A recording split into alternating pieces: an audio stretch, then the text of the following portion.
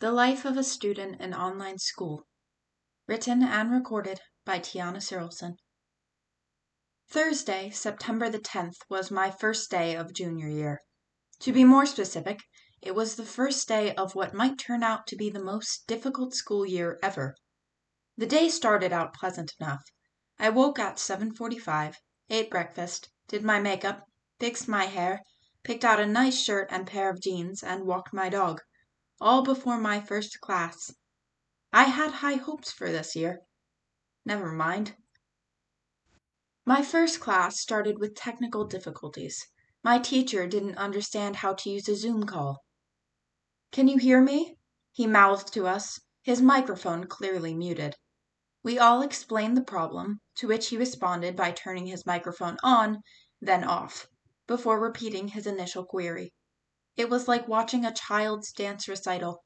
There was a dance teacher in the wings showing the choreography step by step, but somehow they still managed to mess up the dance altogether.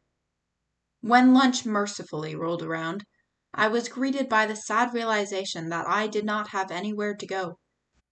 As much as I hated sitting on the dirty, hard gym floor to eat with my friends, I found myself missing the companionship that came with it. The rest of the day was less painful, but by the end I still felt drained.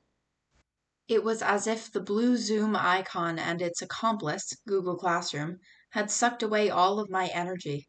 I was simply tired. Tired of technologically oblivious teachers, tired of students interrupting classes to play loud music, tired of not seeing my friends, but mostly tired of online school. This was only the first day. Monday, September the 14th, was my third day of school.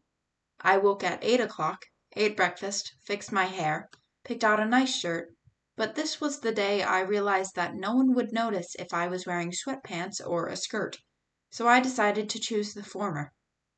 My teachers now knew how to block students being disruptive, turn their own microphones on and off, and even use other features the app gave them.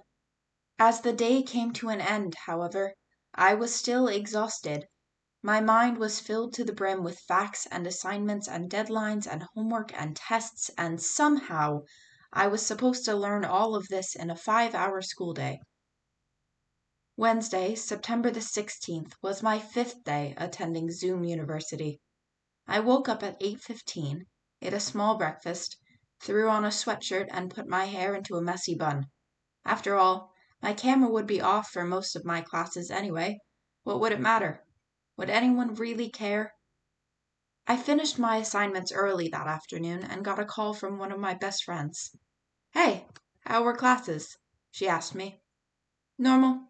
Nothing really exciting," was my answer. I expected the call to end right there, but she continued it, asking if I wanted to start eating virtual lunch with her. Sure, eating lunch over FaceTime was far from the connection I used to get, but now I at least had a chair. Thursday, September the 17th, was my sixth day of junior year.